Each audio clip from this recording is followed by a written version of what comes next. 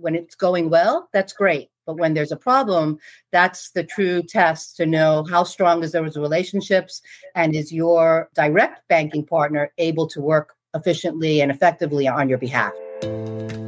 Welcome to Actualizing Success.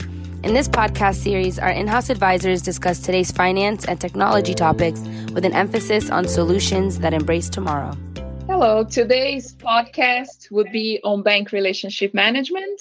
I'm Priscilla Nagali, and I have Sandra Shen with me. Both of us, we came from the banking industry, we've worked with banks, and we just want to share what we've seen, what could be helpful for our clients and the audience. So, Sandra, I'll be asking a few questions, but I'll chime in as we go. So, what is bank relationship management in your concept? Well, bank relationship management to me is all about the partnership that you need to have a successful treasury operation. It's really critical to the success and being able to be most efficient in your operation and your processes. And as a practitioner, I always look to those innovative bankers who are able to tell me what's coming up in the pipeline and also give me their commentary on what's happening in the world and how it's going to affect my treasury organization and the bank itself. That's a good point, right? Like you said, you have your bankers, you want to get that information. Why is it critical, right? What are all parts of banking relationship management that are important? On a day-to-day basis, from a treasury operations perspective, it's solving problems. You know, it's really important to have a great relationship with your customer service relationship manager, who is going to help you quickly understand what is the issue for a transaction that's not processing, and or new transactions that you're trying to initiate with a new business partner or because of a new strategy that you're planning. Yeah, geography, right? I think what we see, and when I was a practitioner too, there were some great banks. We had good relationships, but the geography, their footprint wasn't aligned with my company, right? Any experience Absolutely. on that too? Have you seen that? What I've seen there is definitely a difference in the service levels when a bank has an actual presence in the country that you're dealing with, or there can be differences with different banking partners in the ability of them to negotiate well and have good strategic relationships themselves. So partners who are really prevalent around the globe aren't in every single country. They have partnerships with other banks, and there are differences with in the services that the banks are able to provide with those different partner banks. And that really makes a big difference.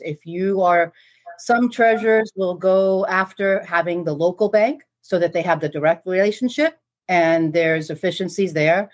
There's also efficiencies when you have one banking partner that will have those strong relationships themselves, but you're one step away. When it's going well, that's great. But when there's a problem, that's the true test to know how strong is those relationships and is your direct banking partner able to work efficiently and effectively on your behalf. Another area that I found too when we were working with clients, sometimes the management, right, managing those accounts and who has the authority to open the accounts and the relationship with the banks. I'll give an example, and we can elaborate. There is sometimes if it's not treasury managing those relationships, you may end up with another tier within the bank. So someone can walk up to a branch, and when you're trying to accomplish a bigger scale project, you're just not talking to the right department within the bank that would facilitate what you really need.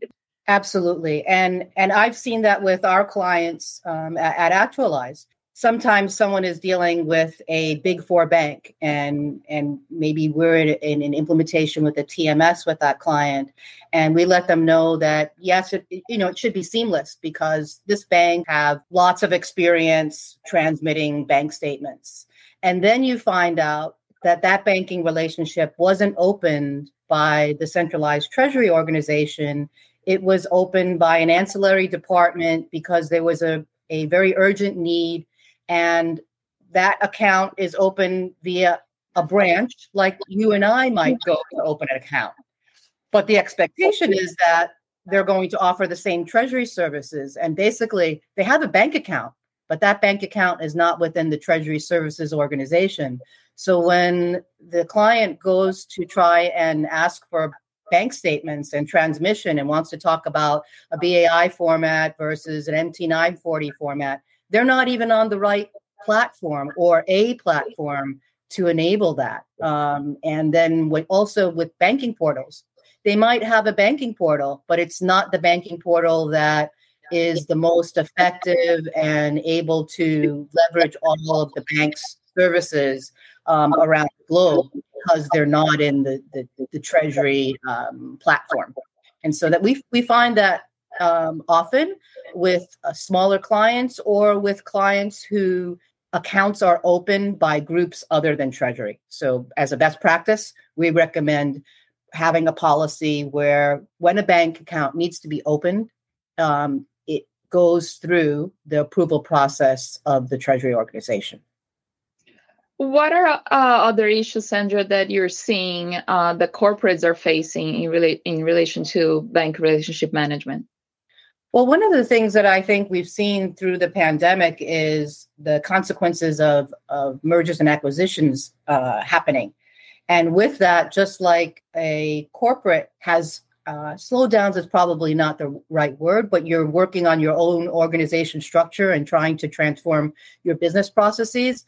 Many clients right now are working with banking partners that don't have the same turnaround time for resources for projects because they're working on their own transformation, or there are delays due to that transformation. There's changes in account numbers, changes in systems platforms, and it causes inefficiencies for the client.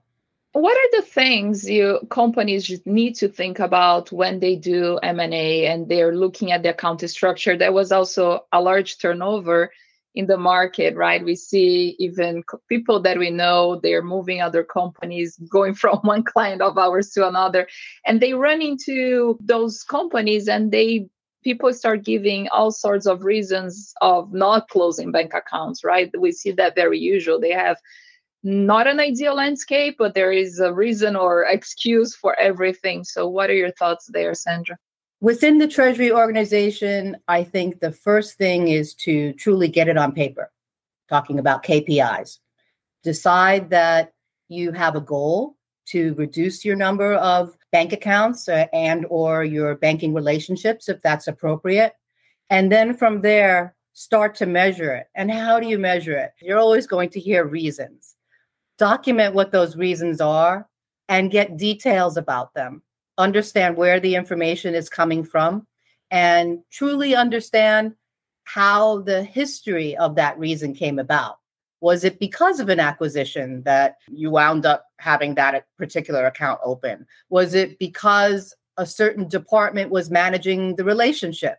Was it because your business process, your sales process was a certain way and one bank was able to provide a service that maybe many other banks can provide now, but wasn't before? I think it's important to really know the details of all those quote unquote reasons, not excuses, but reasons, and then start to prioritize the ones that you're able to handle. Also, with your internal stakeholders, you're building a relationship to not just say no, but to truly understand we're all trying to be the most efficient to provide the best service to the various departments within the organization. And the only way to do that is to also have an efficient structure.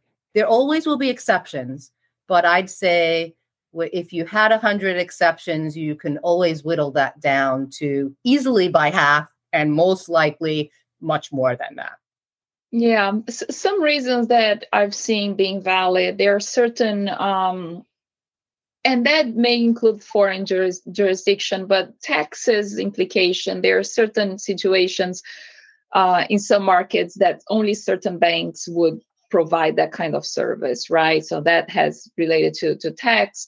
I have clients that banks are their clients and they want to foster that relationship. But even in that situation, there are certain processes, such as accounts payable, that can be channeled more efficiently, right? And then your concentration accounts and things like that. So there's definitely opportunities, and that's part of what we do at Actualize, right? We take a step back and we help guide this type of situation, helping them set up help our clients with account structures, and then even Sandra, on this note, like, what do you see? Can I go back to that comment that you made about not necessarily regulations, but when a client has to deal with certain banks? Because I think that's also a concern or something that a lot of treasurers in their organizations are dealing with, that come up as reasons why we have to have a certain bank. And I would say the one that I've seen that is the most prevalent, that is true, is contractual. But every reason can provide some guidance of either how to do things differently in the future. Meaning, if it's a true reason, my contracts are that way, then maybe you want to take a look at how are your contracts designed for the future so that they don't have to be that way. There are other instances where if it absolutely is necessary, then like you were saying, work around that process so that if you absolutely have to have certain banking partners, make sure that you're leveraging that and that you're getting the most out of that relationship. And wallet sharing too, right? So there is that concept as well. And treasurers try to be fair with all their bankers if they're in their syndication. Treasurers know it's best practice to streamline, to have an efficient banking landscape. We're not saying here you have to bank with one bank, because that's really not the case. You gotta be more strategic. That's what we are saying here, right? So if a company is not strategic approaching their banking relationship, what are the consequences that you see often? Without an efficient structure, every piece of the process flow is elongated. So you spend more time with your execution, you spend more time thinking about your funding, you spend more time trying to concentrate your cash to invest it, you spend more time to reconcile. It's inefficiencies in a process which lead to costs and also additional banking fees because you're paying for more pieces to execute an entire process. So you may land in a situation that you don't have the visibility that you need, and it is costly, right? The technology needs to be enhanced. You might end up with more technology costs. Your team is structured. You may need more people given how you may land. So there are some deep consequences. I mean, we are all in favor of strategy and wallet sharing and having the appropriate level. That's where we see and where we can definitely help. What are KPIs? I mean, we talked about KPIs earlier. How do we measure this, right? Like, what are KPIs? Well, we use it here, but we also recommend. So we talked about that earlier in terms of KPIs for accounts that are exceptions. And I would add that also for banks that are exceptions.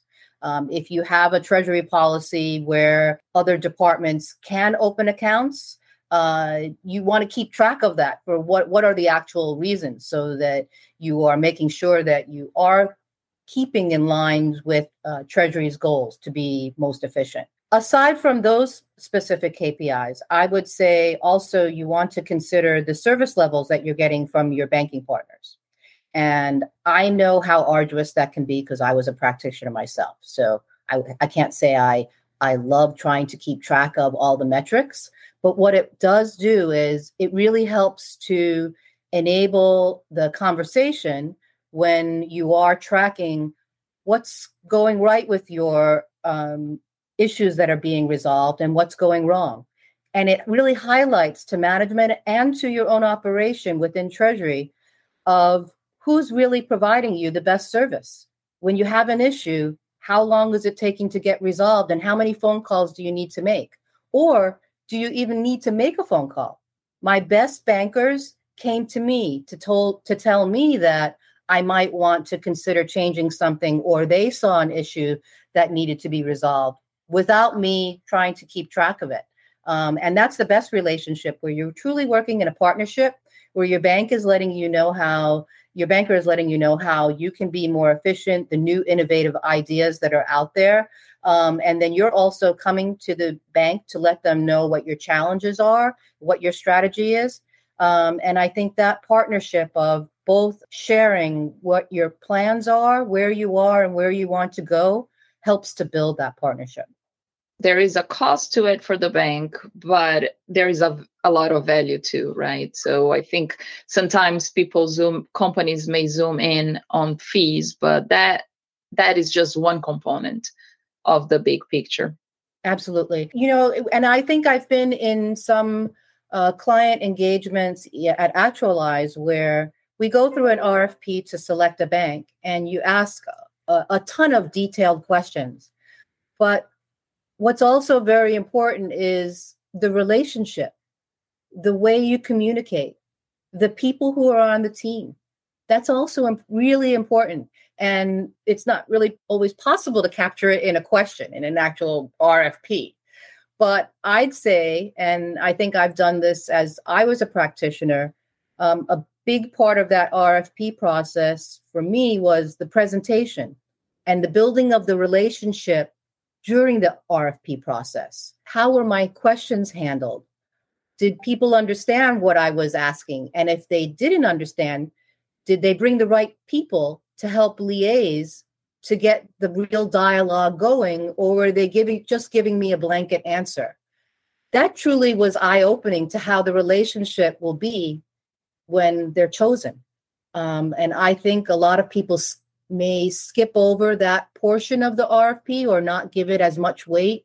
And at the end of the day, it's people who solve the problems. Tools help them, but it's a personal relationship. Thank you so much, Sandra. It was great chat. Definitely, I think we can go on and on talk about banking. It's a very crucial part of Treasury, and oftentimes the reason why we really put this podcast together is because we see there is inefficiencies out there, and that's what we've been working on addressing. Thank you, Priscilla. It's been a pleasure. Thanks for joining us for today's episode of Actualizing Success. Make sure to visit us online at www.actualizeconsulting.com, where you can explore our service offerings. Don't forget to subscribe to the show on iTunes, Spotify, or your preferred platform. If you've enjoyed what we talked about today, please consider leaving a review and following us on LinkedIn. If you have any questions or would like to share your opinions with us, please send us a note at podcast@actualizeconsulting.com. We look forward to hearing from you.